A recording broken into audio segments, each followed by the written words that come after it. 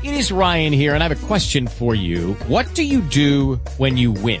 Like, are you a fist pumper, a woohooer, a hand clapper, a high fiver? I kind of like the high five, but if you want to hone in on those winning moves, check out Chumba Casino. At ChumbaCasino.com, choose from hundreds of social casino-style games for your chance to redeem serious cash prizes. There are new game releases weekly, plus free daily bonuses. So don't wait. Start having the most fun ever at ChumbaCasino.com. No purchase necessary. VGW. Void where prohibited by law. See terms and conditions. 18+. Time for VUC.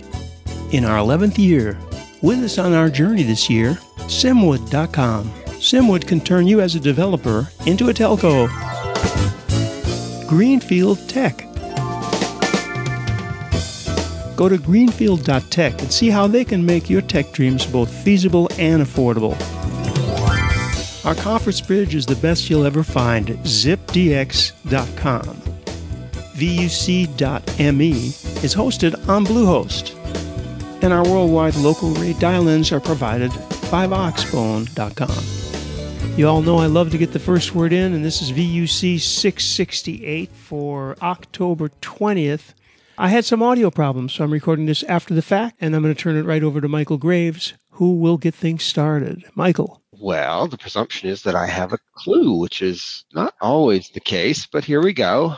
So Randy reached out to us last week, and this is kind of an unusual turn of events. We normally engage people. In this case, he engaged us, and we said, well, Randy, we'd like to come find out about what you do. And so welcome, and thank you for the outreach. And wow, we had not been exposed to ISOC systems or root engine or any of this in the past. But we're going to start with our traditional question because we'd like to know as much about the people as about the technology and the companies and stuff.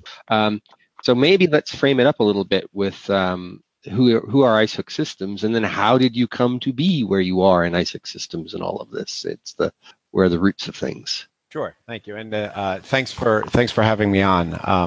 Like I said, I reached out because I'm a fan of podcast and the streaming, and I just think it's you don't see this often, right? You guys really get down into the weeds in a good way. So how ISOC came to be and how we came to this point, I think there's a lot in my background that sort of led me to become one of the co-founders. I started way back in 1996 at a company called IDT. I think heard that in Hackensack, New Jersey, and my first role with them was selling dial-up internet access and long distance over the phone. I was more or less a telemarketer, and I was selling a little company called LDDS WorldCom, and we were selling against AT&T and their 26 cents a minute. We were selling 13 cents, and it was actually really hard to get people to switch. And I jumped around a lot over there. I mean, the telemarketing wasn't really for me, and so I got put on this nascent calling card division. And this was back when calling cards were a businessman's tool, and you would sell them in airline magazines. And I think our days, we were very excited when we hit $1,000 a day in sales. I think we got a pizza for the office. So that was early on, and I was an entrepreneurial guy, and so I left IDT about a year later with some folks that started an international callback company called Saycon. At least that's how we started. We ran, I don't know if any of you remember callback and how that worked, but essentially if you were in, let's say, Singapore and you wanted to call Malaysia, which was, you could see it from Singapore, it was something like $2 a minute. But if you were to run the calls out of the U.S. and make a call to Malaysia and a call to Singapore and bridge them in the U.S., you can sell that for $1 a minute and make a lot of money doing so. And so we set out to do that, and eventually that morphed into building international routes into the developing world all over VSAT, using voice over frame technology, compressing it, 16:1 because we were going over a satellite link. And for me, I was a young guy. I was sort of, I'll do whatever. I mean, there was 4 of us in a room, and they said, okay, great, you're going to do whatever. You're going to run our switch, which I had absolutely no background in. It was a Windows NT based switch called VoiceWare, I think, and it did sort of everything. It was actually a pretty good platform. The only problem with it was it ran Windows NT, and to access it, you had to go through PC Anywhere, and every time you accessed it on PC Anywhere, it would crash. So we would crash 3-4 times a day. But we grew, and we eventually sold out to Titan Wireless. So we had a pretty good exit there. After that, I joined a company called General Telecom. And what General Telecom did was switch partitions. They had DMS switches, New York, Miami, LA, and they would just sell ports. And this suited me a lot better. I enjoyed the solution selling aspect of it. Eventually, I became general manager of the business. So I was responsible for, in the beginning, 3 data centers. It worked up to about 6 data centers. And all TDM infrastructure, and running a data center was just everything would go wrong. It was like, they have this expression, you never notice a good referee in a game. If a referee is good, you never see him. That's how I felt about data centers. So people just expect them to work. And the only time you get noticed if you're a data center operator is when something breaks, and something was always breaking, whether it be the HVAC, whether it be the fire suppression, some of the battery backups, everything we tested, and running in places like New York City, it was all a lot of union rules. So it was really a difficult business. But because it was the late 90s, by the time I was there, it was the early aughts. We were growing. We were doing very well. We converted over to VoIP, and we started doing VoIP to TDM conversion over Cisco gateways and eventually some other types of gateways. And then we got into the hosted SBC business. So essentially what we were doing with these big switches, we were doing with much smaller SBCs running on sort of just commercial hardware, non-specific hardware. So just server software. They were excellent in one way in that you could buy these things or you can lease this and set up, and you were a phone company, more or less.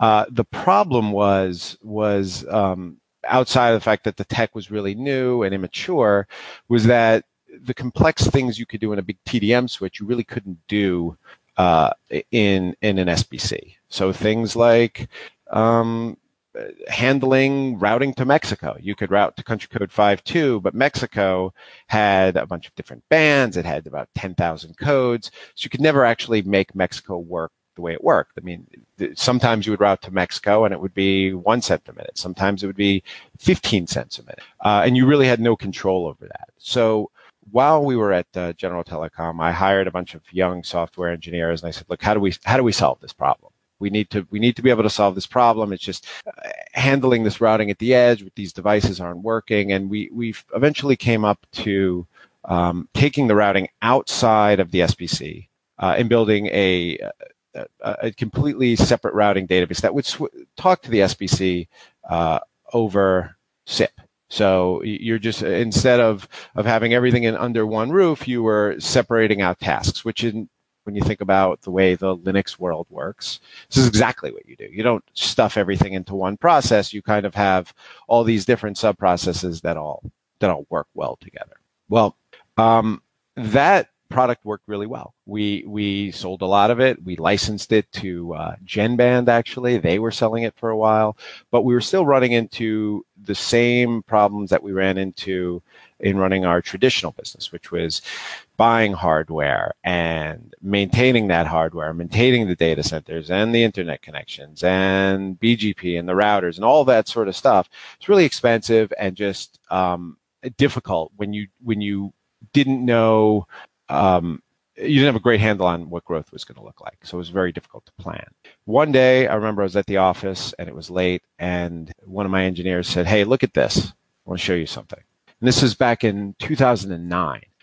And they showed me some process, some software that was running on a server, and it was at 100% CPU. And he said, "Okay, now watch this." Flipped a couple of keys, and all of a sudden brings up another box, and now each box is at 50. And back in 2009, this was a huge issue for us. It was just a huge issue, capacity planning, not just on circuits, but also on hardware itself, because there was lead time and it was expensive and everything that's involved with that. Well, I said immediately, what is this? I remember, and they said, this is the cloud. This is cloud computing. This is Amazon. I was like, this is what I need to do.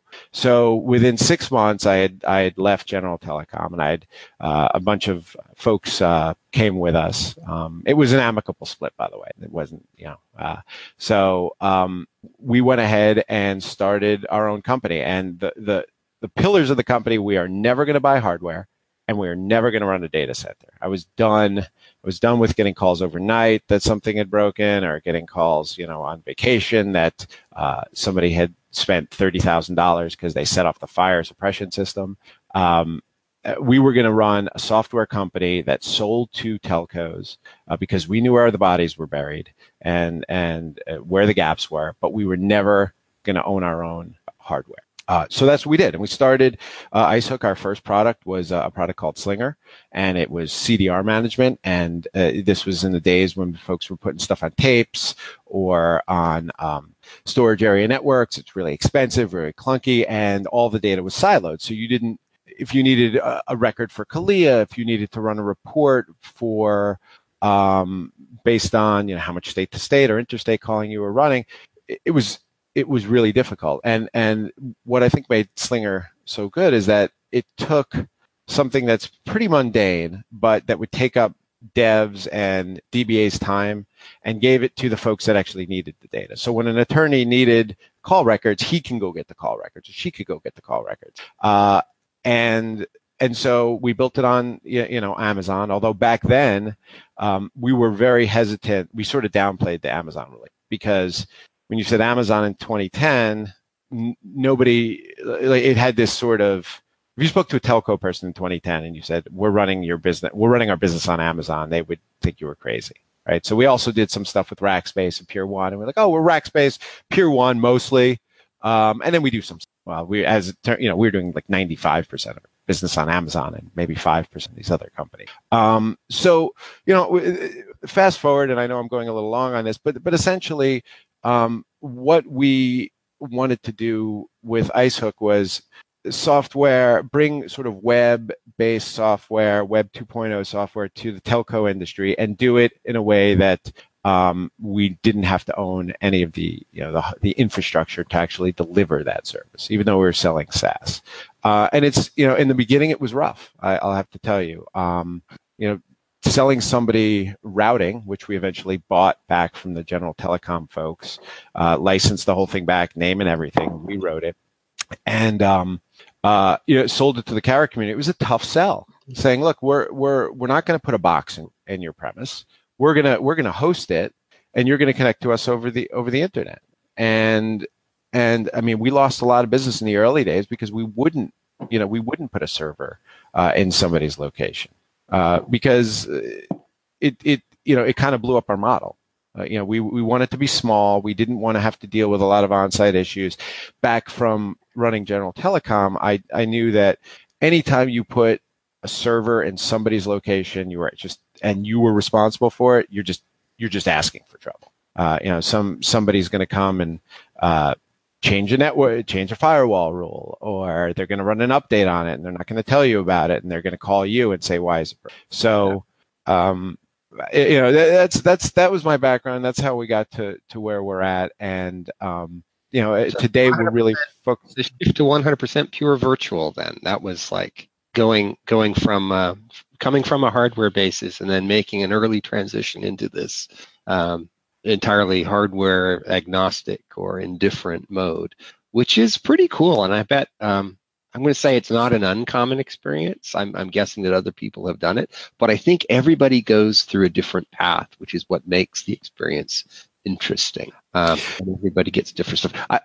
To circle back just for a second, I must say I used your calling card products when I was traveling in the mid to late 90s. I used them a ton. Not always IDT, but sometimes IDT, but definitely have a lot of a lot of experience evolving that and trying to avoid those $3 a minute long distance calls. So what about IceHook? IceHook is now going on from that. Yeah.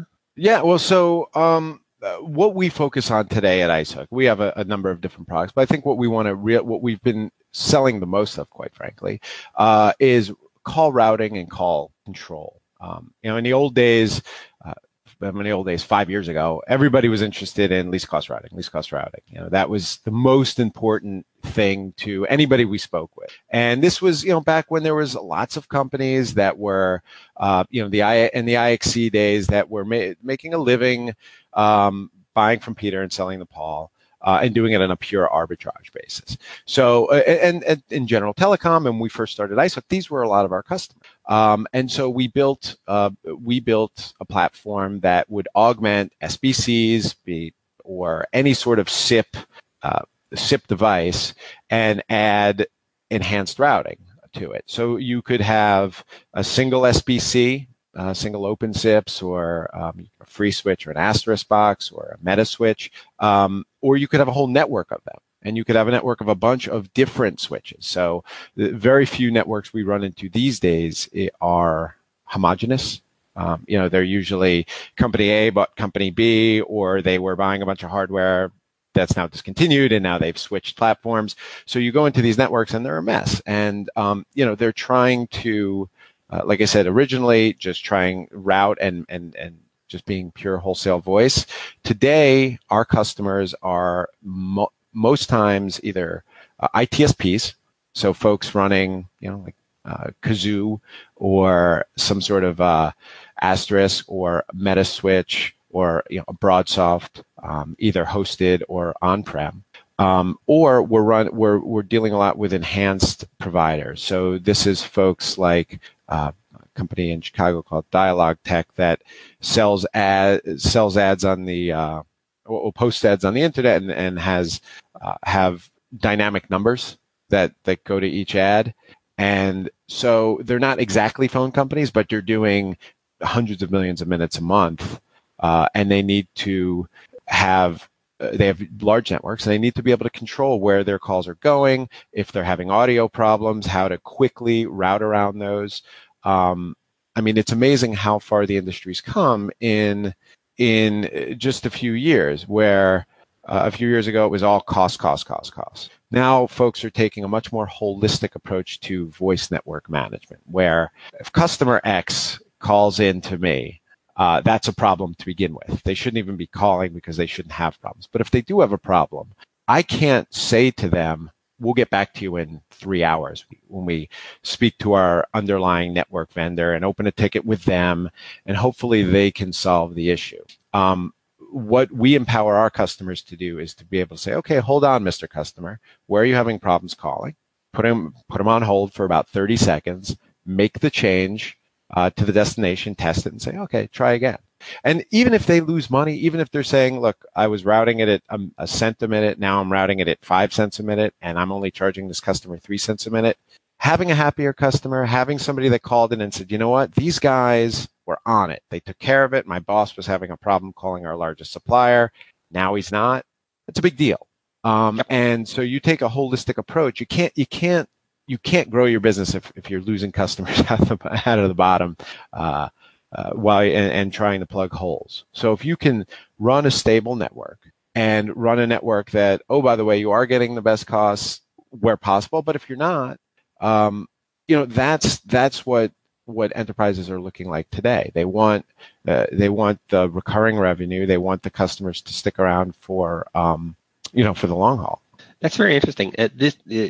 The sensibilities you express align up exactly with what we do at ZipDX, and that is, it's not always about being the cheapest. In fact, customers who come to us and ask, if their first thing out of their mouth is what the rate is, then they're not going to be a happy customer with us, and so go it. But if you want to deliver a superlative end user experience and have happy, high value customers, then it's a whole different kind of infrastructure, and you need a whole different kind of partner to be able to do it. Because using your example, oftentimes we call our partners to inquire about something that happened, And you're talking to somebody that if they get back to you, you have maybe a 12 or 24-hour window before their logs roll off, and chances are you're not going to be able to determine anything about it anyway. So it's a specialty kind of thing, and it's very cool. And so that's an interesting kind of a customer that you have there.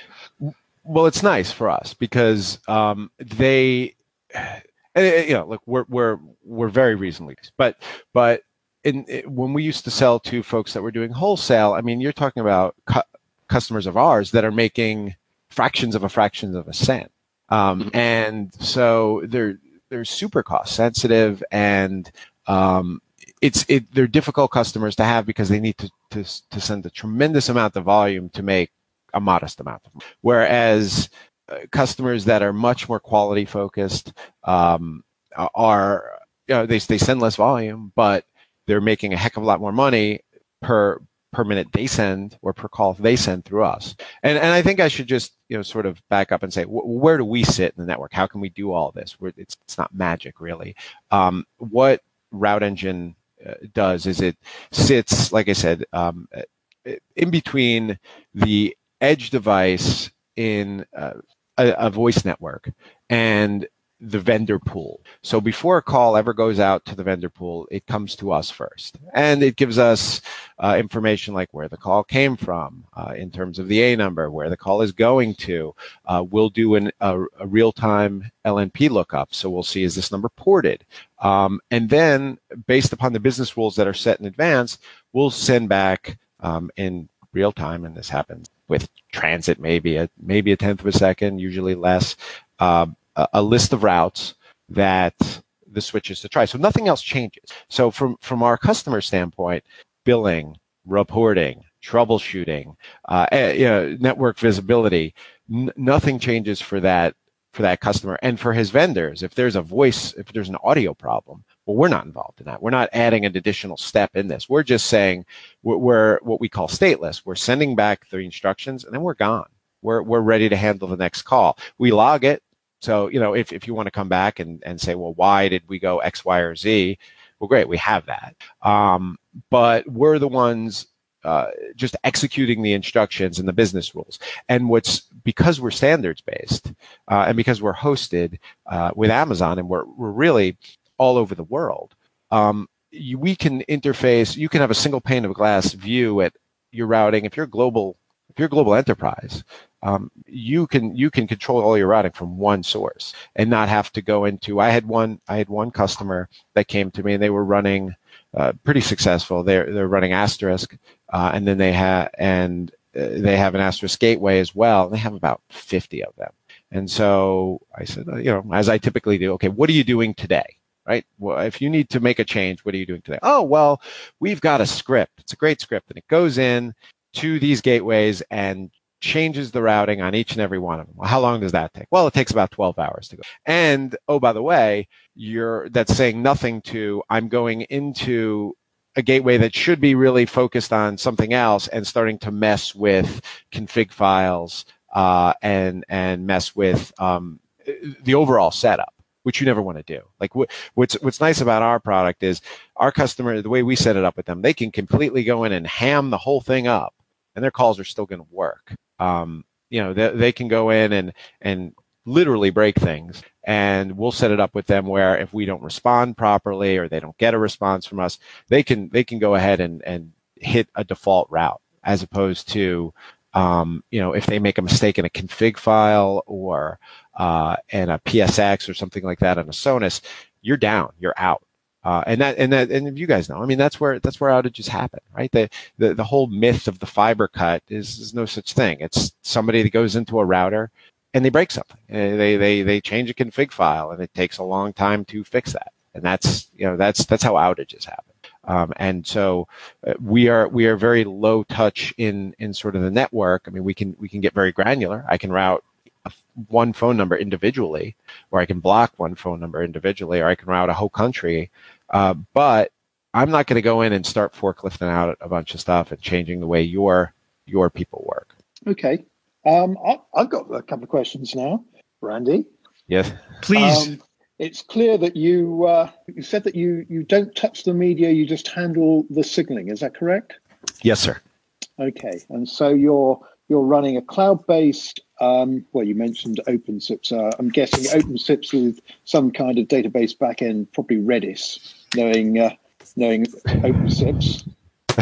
Well, well, go ahead. Let me finish your question. So what you're doing is you're running a very well-managed OpenSIPs core for people who handle media on the front end, and sitting between those user equipments and the SIP trunks that go off to terminate calls. I guess that's what you're doing, isn't it? Actually, it's not what we're doing. Okay. We do have OpenSIPs in our network, but we do that for load balancing strictly. And we actually, when we started, we didn't use OpenSIPs at all. We expected people to be able to use fully qualified domain names, which, as it turns out, a lot of switches, voice switches, can't. So we put the OpenSIP so we can give folks IP addresses and we could distribute the calls to our network on the back end. And our architecture is us. We actually wrote the SIP stack, and it's really a sort of a partial stack. We're not, we only have a few call states. That's all written in Ruby. We use MongoDB. We do use Redis as well for some caching and storing of that. But we use MongoDB as well. And the reason we use Mongo, as I told you, we built this for Amazon Web Services. And what's really nice about databases like Mongo is I can horizontally scale them across infrastructure. So as I'm not going to get a table with 500 million rates in it. It's just, as like a relational database would be. And then once that gets too big, I've got to pull out my servers and put in bigger servers and maybe start sharding off of that. What we do is as we expand, we just add more nodes. And so Mongo handles that beautifully. And it also handles service interruption and things like that. So if I'm running a customer and the Eastern Seaboard falls off the United States, and I'm just left with, and I lose, let's say, a third of my network, things are still going to run. Because it's distributed in nature, it's sort of loosely coupled elements that are all working together. Getting back to another reason we don't use OpenSIPs is because we do things like we do things like real-time Lattice OCN, and we just have a lot more capabilities in terms of keying off of different things in the message. So we're not locked into what OpenSIPs gives us. We have the ability to pick off different headers in the message, so we can do things like easily handle different tags, irrespective of where they are in the message, and we can develop very, very quickly. Whereas if we ran off of OpenSIPs, then we're kind of reliant on what they give us, and we really. It's really interesting. I would have said it kind of works the other way. I don't know what you're using, but I would have said probably OpenSIPs is probably one of the easiest and quickest platforms to actually develop new and interesting requirements upon. It is, but the scripting is a bit funky. And then you get into a whole issue where we have a front-end GUI, which I'm, James, if you... we want to see. We want to see your front end. Front end. What I'm really interested in is what is your magic sauce? What is it that you add to the equation that makes all of your customers want to be your customer forever? What do you do that is valued? Well, first of all, I just want all of our customers are, well, let's say the lion's share are a month-to-month agreements, and there's been this way from the beginning. We've always, like I said, we wanted sort of an internet model and a SaaS model that we have to earn our check every month. And so why do they work with us? Well, we make their network just work better. Again, if we want to go back to OpenSIPs, I mean, you can, to run a network of different OpenSIPs that are different versions all around the world and trying to coordinate routing on them, it's not easy. I mean, even things like, okay, I have five vendors that I want to do business with, and vendor A wants all his calls in E164, and vendor B wants just 10, 10 digits for US and 011 for all international calls. Things like that, while really, really simple in an OpenSIPs world, get kind of kludgy, because you've got to go and modify config files and start getting into areas that you don't necessarily want non-experts touching.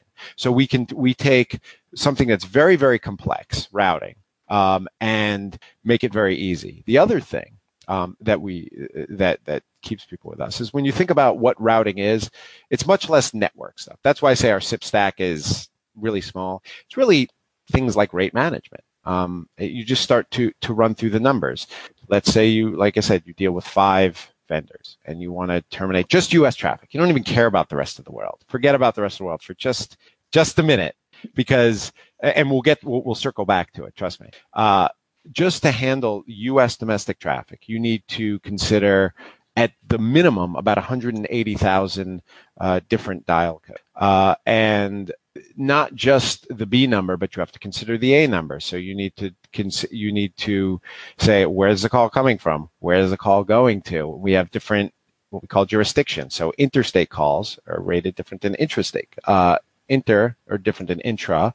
And then if the call originated overseas, that has a different rate. And then if the call goes down the block, well, that has a different rate. So you have 4 jurisdictions that you have to deal with about a minimum, like I said, of about 180,000. So you're looking at roughly 720,000 different permutations for one vendor, and then multiply that by 5, and then try and keep up with that every month as you get new rates. And oh, by the way, you also have to look at things like local number portability.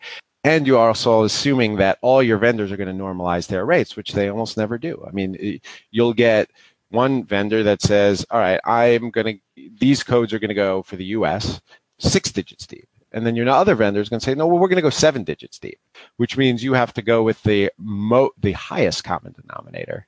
So instead of only doing 180,000 times 3, you're looking at about 650,000. Okay. I'm getting the message here, Randy. What you're saying is your customers are people who really don't have the time or the resource to deal with that level of complexity. So they just want to throw all that hassle at somebody else, and that somebody else is you.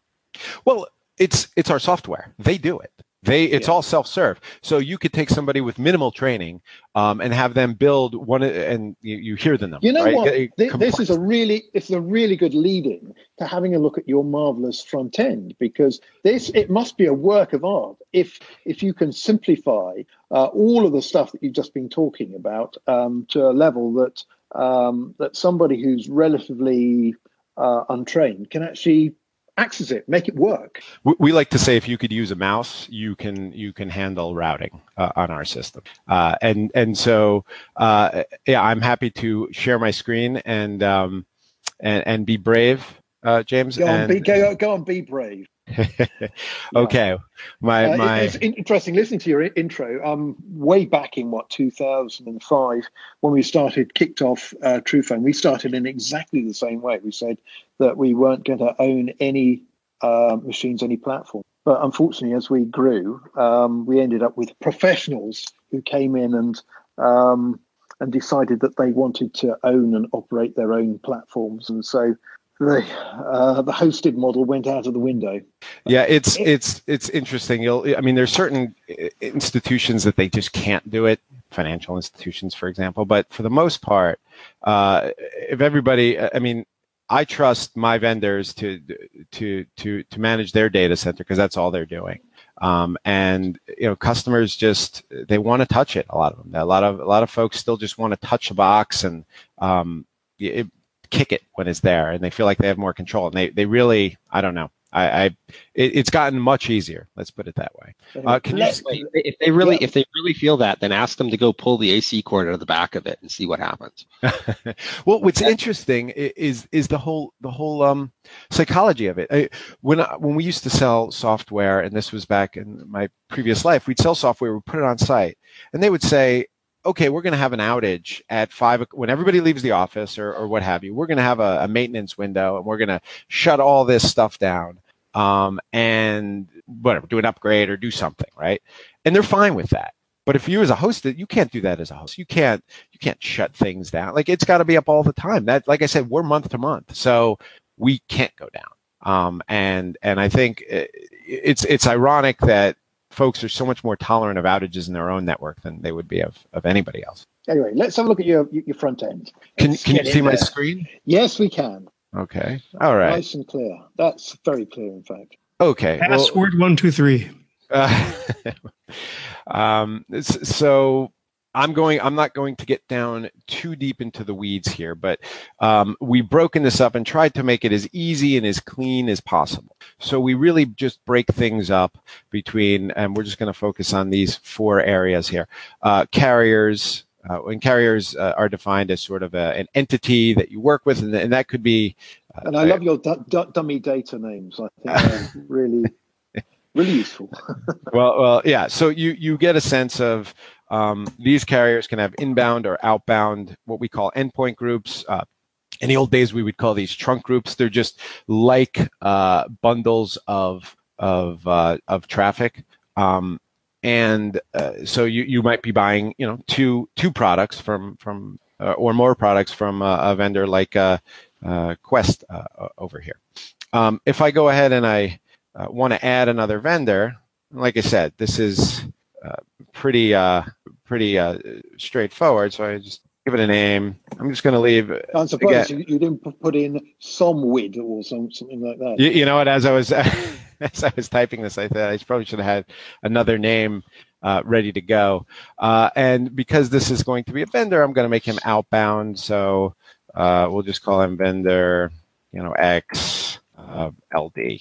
Okay, and then going to skip a lot of the more sort of down technical things, but we built it. If you see the regular expressions here, we built this so you can basically build whatever you want, right? So if the vendor, as I spoke of earlier, wants E164, well, I can just put a plus here, and now all calls that go out to this vendor will have the plus in front of it, or I can strip things off with this dial code matcher here. And if you're not familiar with this, of course we're here to help, but we have some of the most common regular expressions. So I'm going to go ahead and create this vendor. I could essentially what we would do here is we would add IP addresses. So and this could also be, depending on your SBC, it could be an Acme SBC. You can just signal back to not an IP address, but an SAG, a group that would that's all pre-built on the SBC. But I can add as many of these as I want, and then I can set an order on these as well. So what will happen is you'll have a vendor like a level V, and they'll give you 10 IP addresses to send. But you don't want to do that on every call, so you can load all 10 in here, and then you can say, all right, only send to one of these, only one of those. So I go ahead and I've created my carrier, right? And so it's here, and I can now add rates to this if I want. But before I get up to rates, I just want to go over codes really quickly, because again, this speaks to the complexity that we're dealing with here. In a place like the U.S., you don't just have a dial code. It does matter which state it's in. So, like I said, a call from Queens to Brooklyn is going to cost differently than a call from Los Angeles to that same number in Brooklyn. It could be calling the same B number, but because one is interstate and one is intrastate, you're going to have different rates from your vendors. The other thing that we have here is LATA OCN. And this, for those of you not familiar, is based on the old Bell system. And essentially, the LATA tells me a location, and the OCN tells me who owns that number. And so what certain vendors will do is they won't give you rates by dial code. They'll give you rates by LATA OCN, which is all well and good. But because the U.S. numbering plan changes more or less monthly, if you convert LATA OCN to dial code in advance, every time the LERG changes, which is monthly, you're going to have to update all your rates and, in a sense, update all your routing. What we will do is on the fly, when the call comes in, we look at this number, and we say, okay, LATOCN, and we grab that information. Again, this is all done. To get these codes in here, as you can see, if I go back, I mean, we have about 400,000 codes in here, 400,000 unique codes. It's not something that's easily done in a lot of platforms. Okay, can I just test and see how good your thing is by putting in one of my dial codes to see whether it can. Oh yeah, I mean this is customer driven, but you can certainly give me a dial code. What might work better is if I do in the route table, but go ahead. So country code 44. I think we have it like this. And then 79788. 79788. Yeah, that's a little deep. Let's go give it a wild card and see what we get. Okay, 797. Oh, I guess maybe I should go a little deeper. No 8. No 8. It must be in. We're missing. You're missing, but the nice thing is that you're not missing because this will still work. What I said earlier was that you have vendors that will some give you more codes, some will give you less codes. This will do an apples to orange comparison, and I'll show you how that works. So you still route that. You still route that call. Yes, absolutely, and it will roll up. So some people just have country code 44, and they may have a flat rate for that. Some will have 79788 in there as well, and I'll show you in the routing table how that works because I have an example of a roll up. Right. So now we have our codes. I'm going to move over to rates, and again, this is just one vendor. Okay, one outbound vendor, of which I have a number of here, and I have he's got 500,000 rates. What's also interesting to see here is so the rates have, as I mentioned earlier, different jurisdictions. So in the U.S., intrastate. If this was an international location or outside the U.S., I shouldn't say international for the folks on this call, but if this is outside the U.S., then it wouldn't have a jurisdiction necessarily. It would be undefined. And then we have user definable jurisdictions as well, like local. But we have effective dates and ineffective dates. So again, the way this works in practice is you'll have all these vendors that you're working with. They're going to send you different rate updates, either partial or full complete rate updates. They're going to come in on Monday, but they're going to be effective on Saturday. Some's going to be effective in 30 days from now. And so this is all sort of managing large files and things that you sometimes can't even open on a regular sort of desktop application. So to even just go through and analyze them, much less create some sort of a routing algorithm based on it, is very, very difficult. So we can set dates to be effective at a specific time and a specific date in the future, and then we can also set it to become ineffective as well. So at the prescribed time, the new rate will take effect, and it just happens, and that will flow through to routing if you're doing something like a least cost algorithm.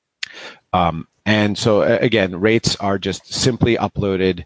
Let's see if we can find some just by a simple sort of rate sheet update. And so it would come in and rate sheets come in all different shapes and sizes. There's no standardization in the industry for that, which is crazy. But our system is built to handle essentially any format. You just sort of want to set the top row to match what we're looking for, and you can have superfluous rows. You can have additional data that we don't need, but we'll just key on what's here. So once you've built your carriers and your codes and your rates, now you're ready to really implement routing. And so, a quick question: who does that rate building? Do you do it for the customer, or does the customer do it themselves? The customer does it themselves. And if I wanted to, let's say, do a new rate sheet, now this is what's really brave. I'm going to go onto my local hard drive and see if I can find a rate sheet. So I'm going to make this effective. Let's just make it effective. Okay. So I'm going to choose a file, and let's see if I have demo rates somewhere, which I should. Where are my demo rates? No demo rates? I'll tell you what, I am going to, let me go, I'll just grab a different rate sheet. Hold on. I'm going to go back here and I'm going to reuse one. You'll have to forgive me for that. Okay, I'm going to take this. This one's a nice big one, 500,000. So I'm just going to download this. Okay, so it's 8.5 megs. And again, I mean, these are the types of things that on sort of a typical computer, yeah, it's not that you couldn't open it, you couldn't deal, but they're kind of pains to deal with large files like this. So right now, this is processing, and all this stuff happens in the background. So I'm not stuck here. I can go somewhere else. I can move around. But eventually, I'm gonna come back here, and I might have several sheets to load, so I can go ahead and do that. But we're gonna get back to this one because she's processing, and I'll show you what happens actually once it's done. So I'm going to go ahead and just move over to a route table. And what a route table is just a group of characteristics. What makes our system a bit unique from some, what you sort of referred to as well, maybe you could put it in the OpenSIPs, is they're all building static tables. So somewhere in a database, there is a large table with all these rates and all these routes and a whole matrix that's built. Well, that's all well and good, but the problem is then your Lada OCN routing doesn't really work. It comes fixed in time.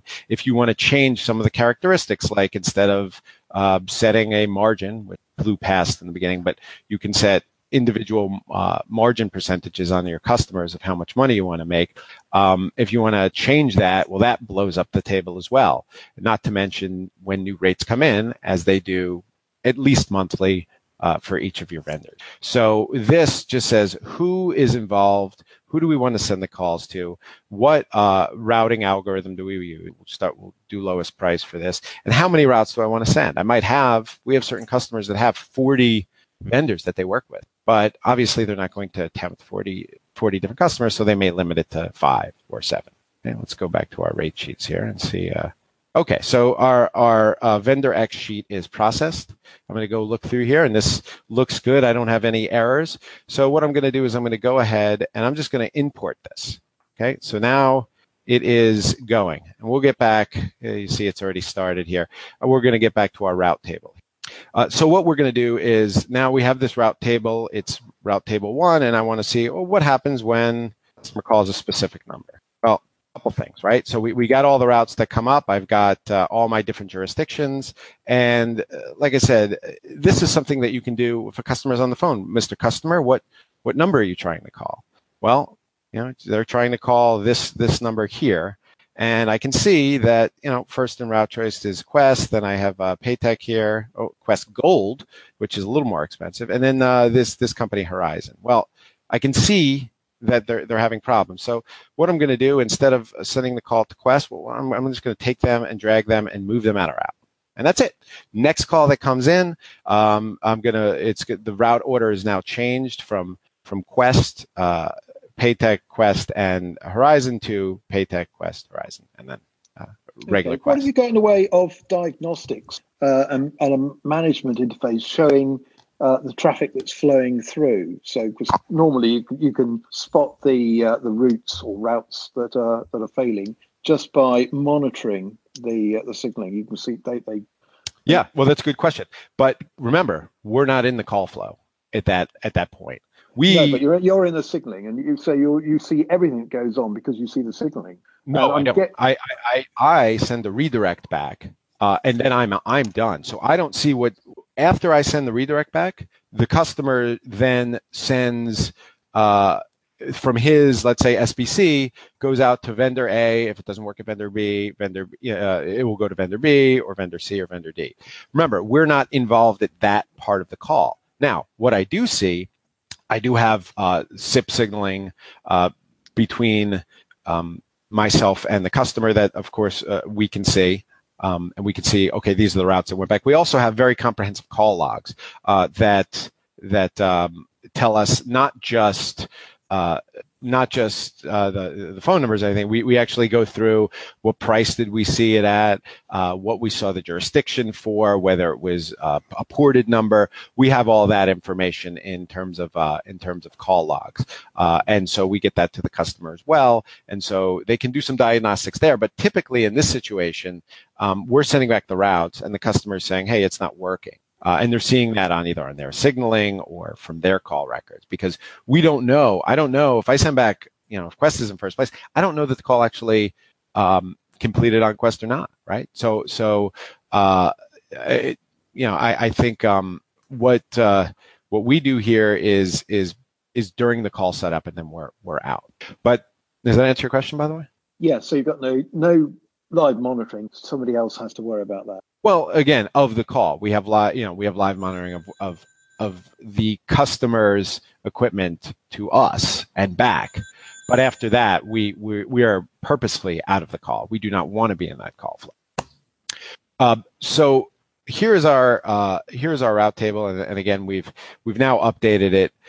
Some other things we can do as well are go ahead and block calls and block them for I won't do it here, but I can block a vendor as well for a period of time, and I can say, okay, put them in a penalty box for 24 hours, right? And then they're blocked. I'm going to go ahead and just clear that, by the way, right now, because what I want to do is get back to your original question. So you said, hey, how easy is it for me to operate the system? Well, we added a new vendor, right? And so we want to put this vendor into our routing matrix. And maybe what we want to do is we want to get that Quest out of there, right? That Quest we didn't like those guys because they were failing. So they're out, and I'm going to replace them with my new vendor XLD. Okay, it's ready to go. So we'll go back to our same phone number.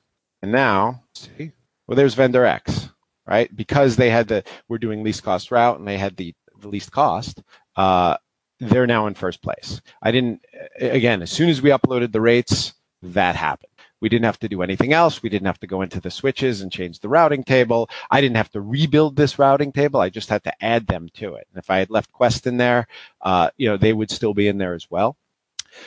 So just in terms of the simplicity, I mean, I just took 8 megs, an 8 meg text file with about 500,000 rates and added it into this pretty complex system, and it's now going to be taking calls and doing it in the order that I had set up in advance.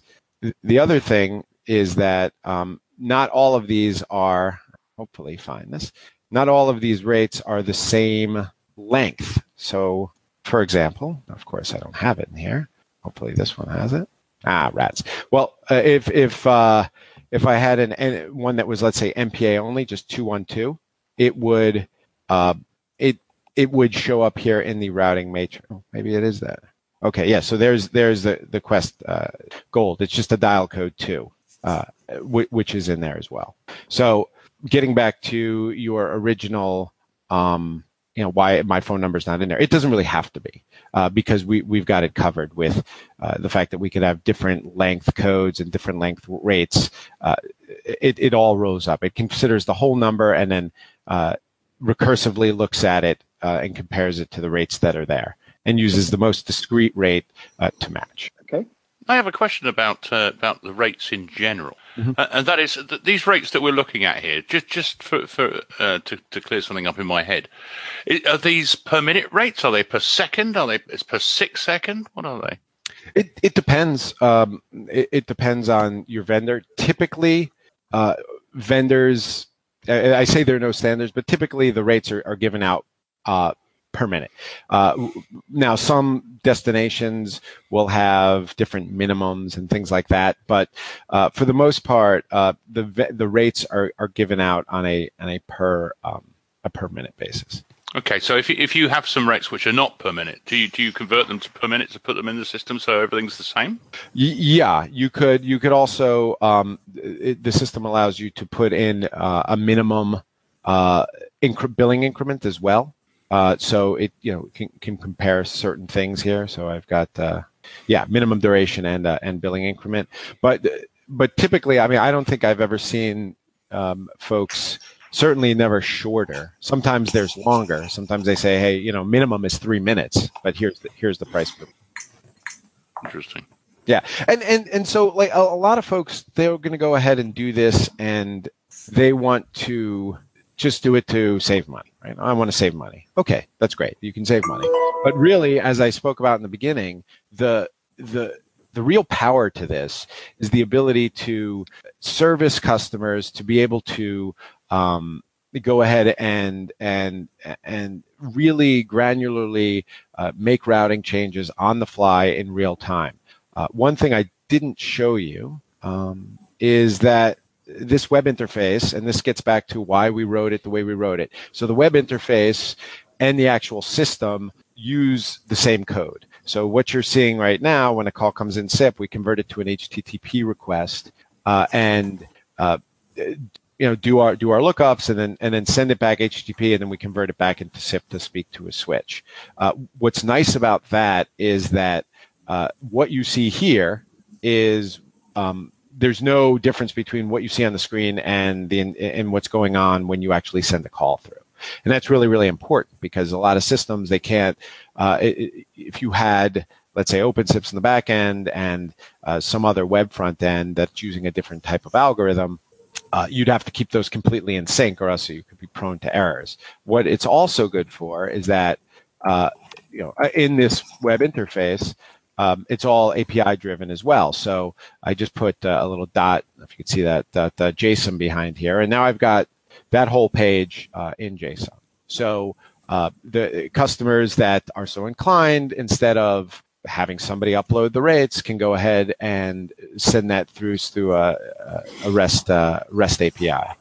So they can go ahead and, let's say, create rate sheets just like we did, and then upload it into the system.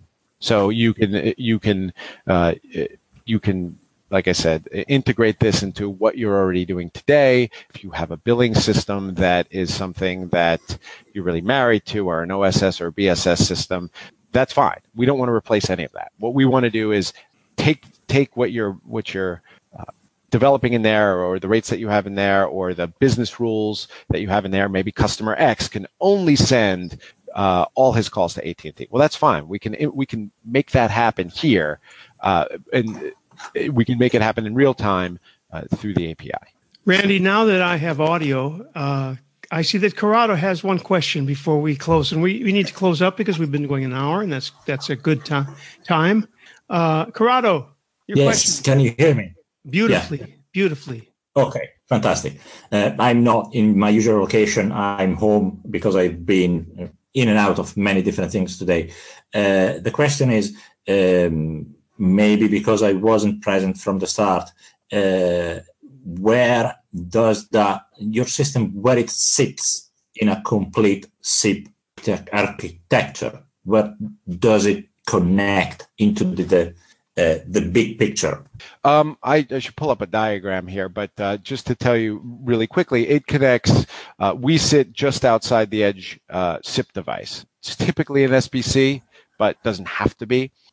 And so we are, prior to the call going out to the network vendor, it comes to us first, and we do a real-time lookup and send back instructions to the switch in the form of a multiple choice SIP 300 redirect message that then the switch will then act on and go directly out to the vendors, no longer through us. Okay, so it's probably a bit difficult to integrate directly with simple PBXs, a PBX. So creating a trunk that interrogates your systems and then you redirect the call. It's not something that is so easy to integrate. It's something that is probably sitting at a level of a carrier switch. What type of PBX are we talking about here? Any PBX that can use a SIP trunk for outbound calls is pointing directly to the server without authentication, going out to an IP address that is pre-authenticated, for example. But right. How does that work? Where you can plug in? Where do you hook in this kind of infrastructure? So it's a good question. I mean, it's really going to depend on can the PBX get to the internet? If it can, then they can signal to us. Now, most PBXs that we've worked with are RFC compliant, so they will handle a redirect. And in fact, that's how Find Me, Follow Me works. So most of them do speak that. The other thing that we do, because we work with a lot of networks that, like I said, are homogenous, we work with a lot of homegrown platforms as well as a lot of the the big guys, and their signaling requirements are very different. So a Sonos SIP redirect is going to look very different from, let's say, an Oracle redirect. It's just the SIP standards is a bit of an oxymoron, as if you worked with it, you understand.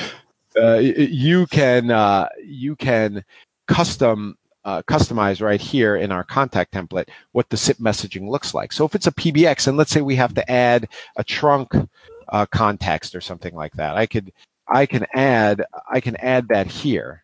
I can also have variables that are different fields on the outbound side that will pull it from whichever vendor it comes in on. So I can really custom design the messaging on a per connection basis. And again, it's not really a connection because it's SIP, but I can customize the messaging. And the trick with a lot of PBXs is, especially some of the older ones, their SIP messaging is really funky. So if they do have the capability of responding to a redirect, then we can work with them. And I know, obviously Asterisk and FreeSwitch, they work no problem. We work with those types of platforms every day. Okay. Thank you. Anybody else have any questions? Two Randys. Yeah, we're spoiled today, right? Or you guys are anyway. I'm Randy. He's Randy. Randy, you want to put your camera back on for a moment? Absolutely. And we should just make sure that we have all the contacts that are necessary. That's me twice. I have to say, Randy Jr., how pleasant it is to have such an eloquent speaker, and to have a speaker who has less hair than me. Well, that's... All right, there we go. There he is. Okay. Well, thank you so much, by the way, for the time. And I apologize to the listeners, like my wife, who says I get a little bit too geeky when I talk about this stuff. But it's weird to say that I love this. That certainly was not geeky. No, it's not a problem. It is not a problem. That was very much into the business drivers, which and nothing that you said in your intro. I don't think anybody could argue anything against that. So that was really good. Very polished performance. We just wanted to make sure that before we close out this session, at least this segment, I have a couple of things I would like to say after that have nothing to do with you guys, Randy. But do we have all your contacts? And should the website would be, I assume, icehook.com, HTTPS website, icehook.com. I, in error, said Ice Host, and I'm very sorry when I was because I was all flustered because I didn't have audio before. Anyway, icehook.com.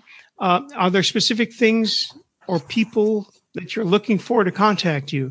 We work with a pretty broad range, but I think what has been, there's really two segments that we've seen a lot of recently. And like I said earlier, sort of the ITSPs, the folks that are running a hosted PBX company, and maybe they thought they're not really big enough for this type of an application because they don't need multiple vendors, or they don't, or they don't do enough minutes. I think that's a little, they should speak to us, because I think being single threaded on any vendor on anything is a mistake. But B, because we're hosted, we can make it work for a lot of folks. And the other guys are the ones that are doing sort of non-traditional voice. They're not necessarily a phone company, but what they do does involve voice services. So web companies that do pass voice, we're seeing more and more of those as well. Okay, very cool. Well, I appreciate that you contacted us, Randy, and we will be in touch, of course. And any new things that come up, don't be afraid to ping us. We're going to move on. You're welcome to stay, by the way, of course. I need to run, but I wanted to mention a couple of things before we seal off the session. And one of them was that, as the guys, the core team at VUC knows, I've been testing mobile carriers because I just moved. And my current carrier, I am on the ground floor, and I do not have a consistent voice, let alone data. Now I've got a Wi-Fi access point right behind me. It's very strong with a gigabit internet connection. So, I don't really need data down here in my office, but my phone doesn't always ring. So we're in and out of that. And so I need to change operators. And I have installed an app. This is Android, by the way. Sorry, I don't know what the equivalent is for iOS, but this is Network Cell Info. It's a free program. It's called Lite, which is the free version. I've already paid for the get rid of the ads. I can see that it's not quite in focus, but sooner or later, come on. Well, let's try another. I have 3 phones, so there we go. And if you want to see what the professional version is. Oh, you have the professional version? All right, let's try this one. Versions. I didn't get the professional because I'm not even sure I'd understand. You basically can see enough to figure it out. It's free, so download it. If you're on Android, Network Cell Info, look for it. Oh, let's see, James, let me see. So you're not too much better in focus than I am, but LTE. Anyway. It's a very, very useful tool. Let's talk about James, because you're more conversant than I am. What I did is so you're testing these services, and I left you can have your Wi-Fi on, so you're not sucking data to test them like you would be normally.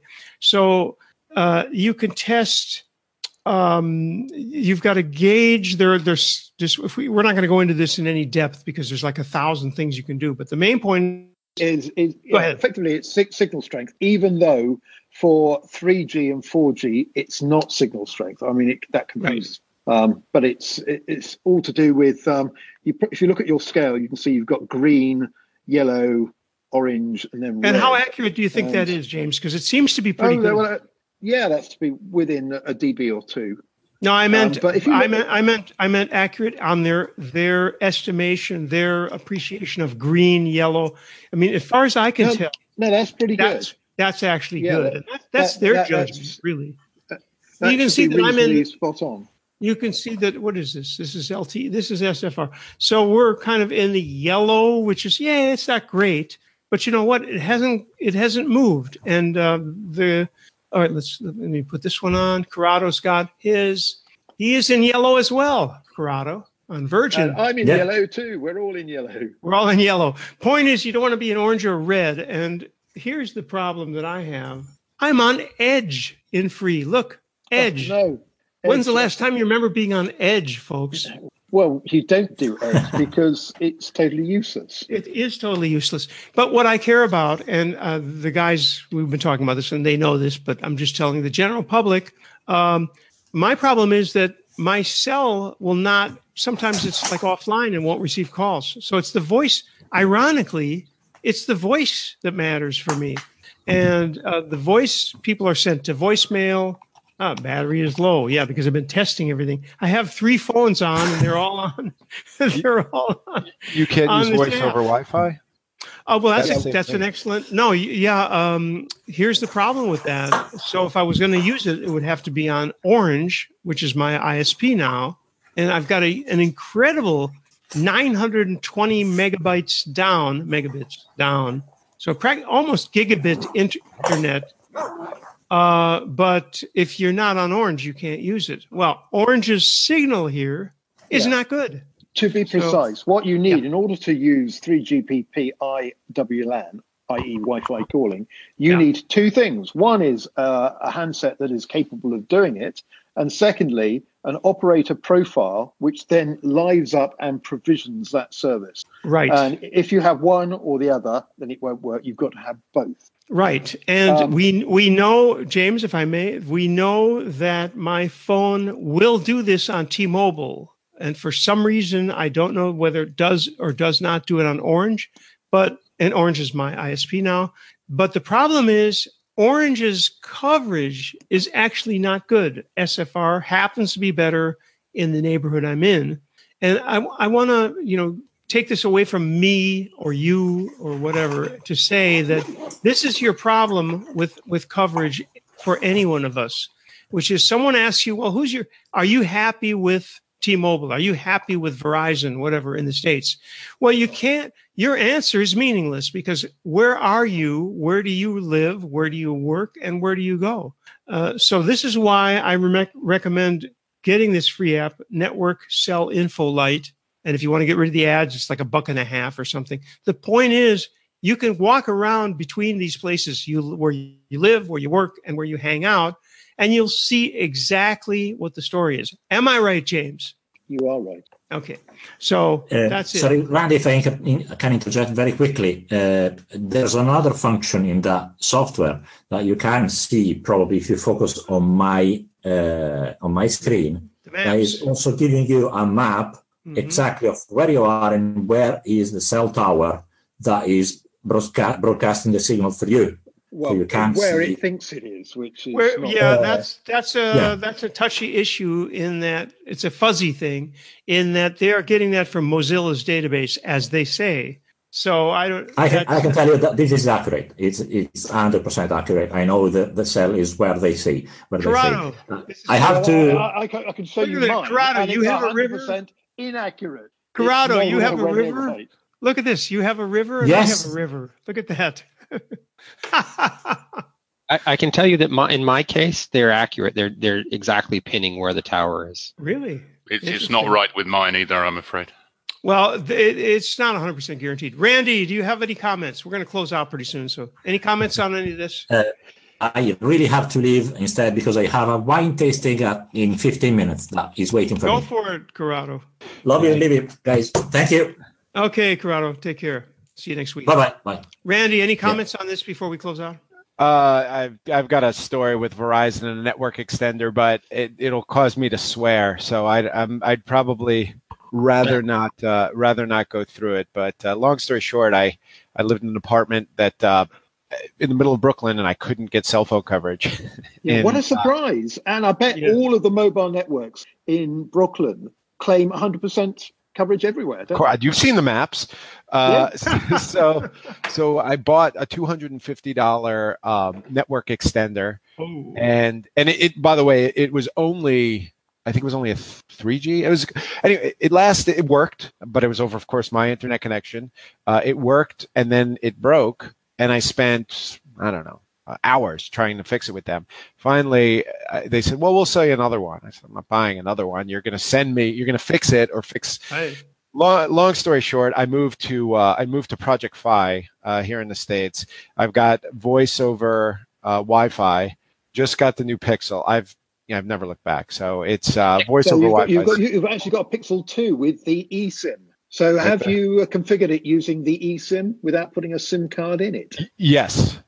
It reminded me back of CDMA, right? No SIM for that, but you can put a SIM in here. There's actually there's a slot for it. I just don't need to do it on Fi. But if I wanted to switch providers, I can put a SIM. So that's an absolutely perfect use for Fi because they use how many different operators? 2 or 3. They use Sprint and T-Mobile or whatever. Yeah, in my neck of the woods, I think they also cut a deal with somebody else whose name is escaping me right now for the Midwest. But yeah, they can do multiple networks. Of course, if Sprint and T-Mobile merge, then I'm back to one network. That's a good point, and that's one reason why they probably should not. Anyway, just for balance, it's worth mentioning that Apple do this as well. But they, for whatever reason, they failed to put an eSIM in the new iPhone 10. And so Google have got one big one-up over Apple there, because we know that Apple have got all the bits and pieces to do that. And you can buy an iPad Pro, like the one I've got here, talking to you on right now. And, eSIM with multiple countries. But did they put it in the iPhone 10? No. The reason for that being they're still slightly worried about the VoLTE roaming, the voice profile. But that's something that we fixed for them about 3.5 years ago. So they have all the bits and pieces they need to do that. You know what's going to be really funny is in 5 years to look back on this discussion, don't you think? I mean, this is all going to be resolved just like so many other things have been. But anyway, what you need, Randy, is your own radio access little box, something like about the same size as a wireless access point, but one that operates in multi-operator neutral host mode. I'm looking forward to receiving the one from you, James, as a prototype. And I can't think where you might get that back-end service from. Well, we could certainly work out a sponsorship deal, James. Just ping me. All right. Anyway, we're going to go on to next week. Gosh, we're 21 minutes over. Oh, we're over. No, well, the satellite isn't that expensive, right? So, all kidding aside, thanks, Randy, and thanks for hanging out with us afterwards. Keep in touch. Thanks for having me. Yes, we'll definitely be in touch, and thanks for having me, and good luck with your mobile phone coverage. Oh, my God. Well, Where you go, Randy, I have one question for you. Your headset, it's a Sennheiser. Which model is it? Oh, you're asking me like I know offhand. I can look at it. Just turn towards me. Turn 90. Right? Okay, yeah, I know which one. I was looking it up. No, it sounds great. It does sound great. I'm always on the lookout for headsets that I haven't tried because I'm always recommending them to ZipDX custom peculiar application. I'll give you my a little tight, but it works great. It's definitely doesn't look as nice as any of yours, though. You know what, though? Well, we've had hit or miss, and there are a lot of people like James has got those little Apple things in there. Yeah. They work, but then you're going to lose them, and the batteries are going to die on them, and they're awfully expensive. For all right, wait a minute. You're exactly that, but you're holding it wrong. Okay. Yeah.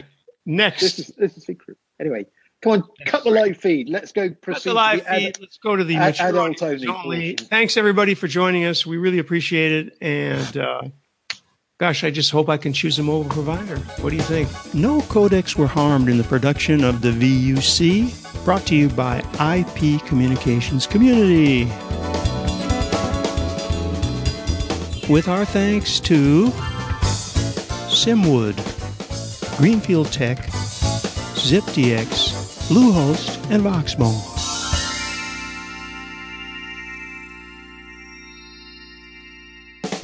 See you next week.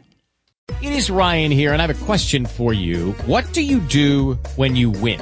Like, are you a fist pumper, a woohooer, a hand clapper, a high fiver? I kind of like the high five, but if you want to hone in on those winning moves, check out Chumba Casino. At ChumbaCasino.com, choose from hundreds of social casino-style games for your chance to redeem serious cash prizes. There are new game releases weekly, plus free daily bonuses, so don't wait. Start having the most fun ever at ChumbaCasino.com. No purchase necessary. VGW Group. Void where prohibited by law. See terms and conditions. 18+.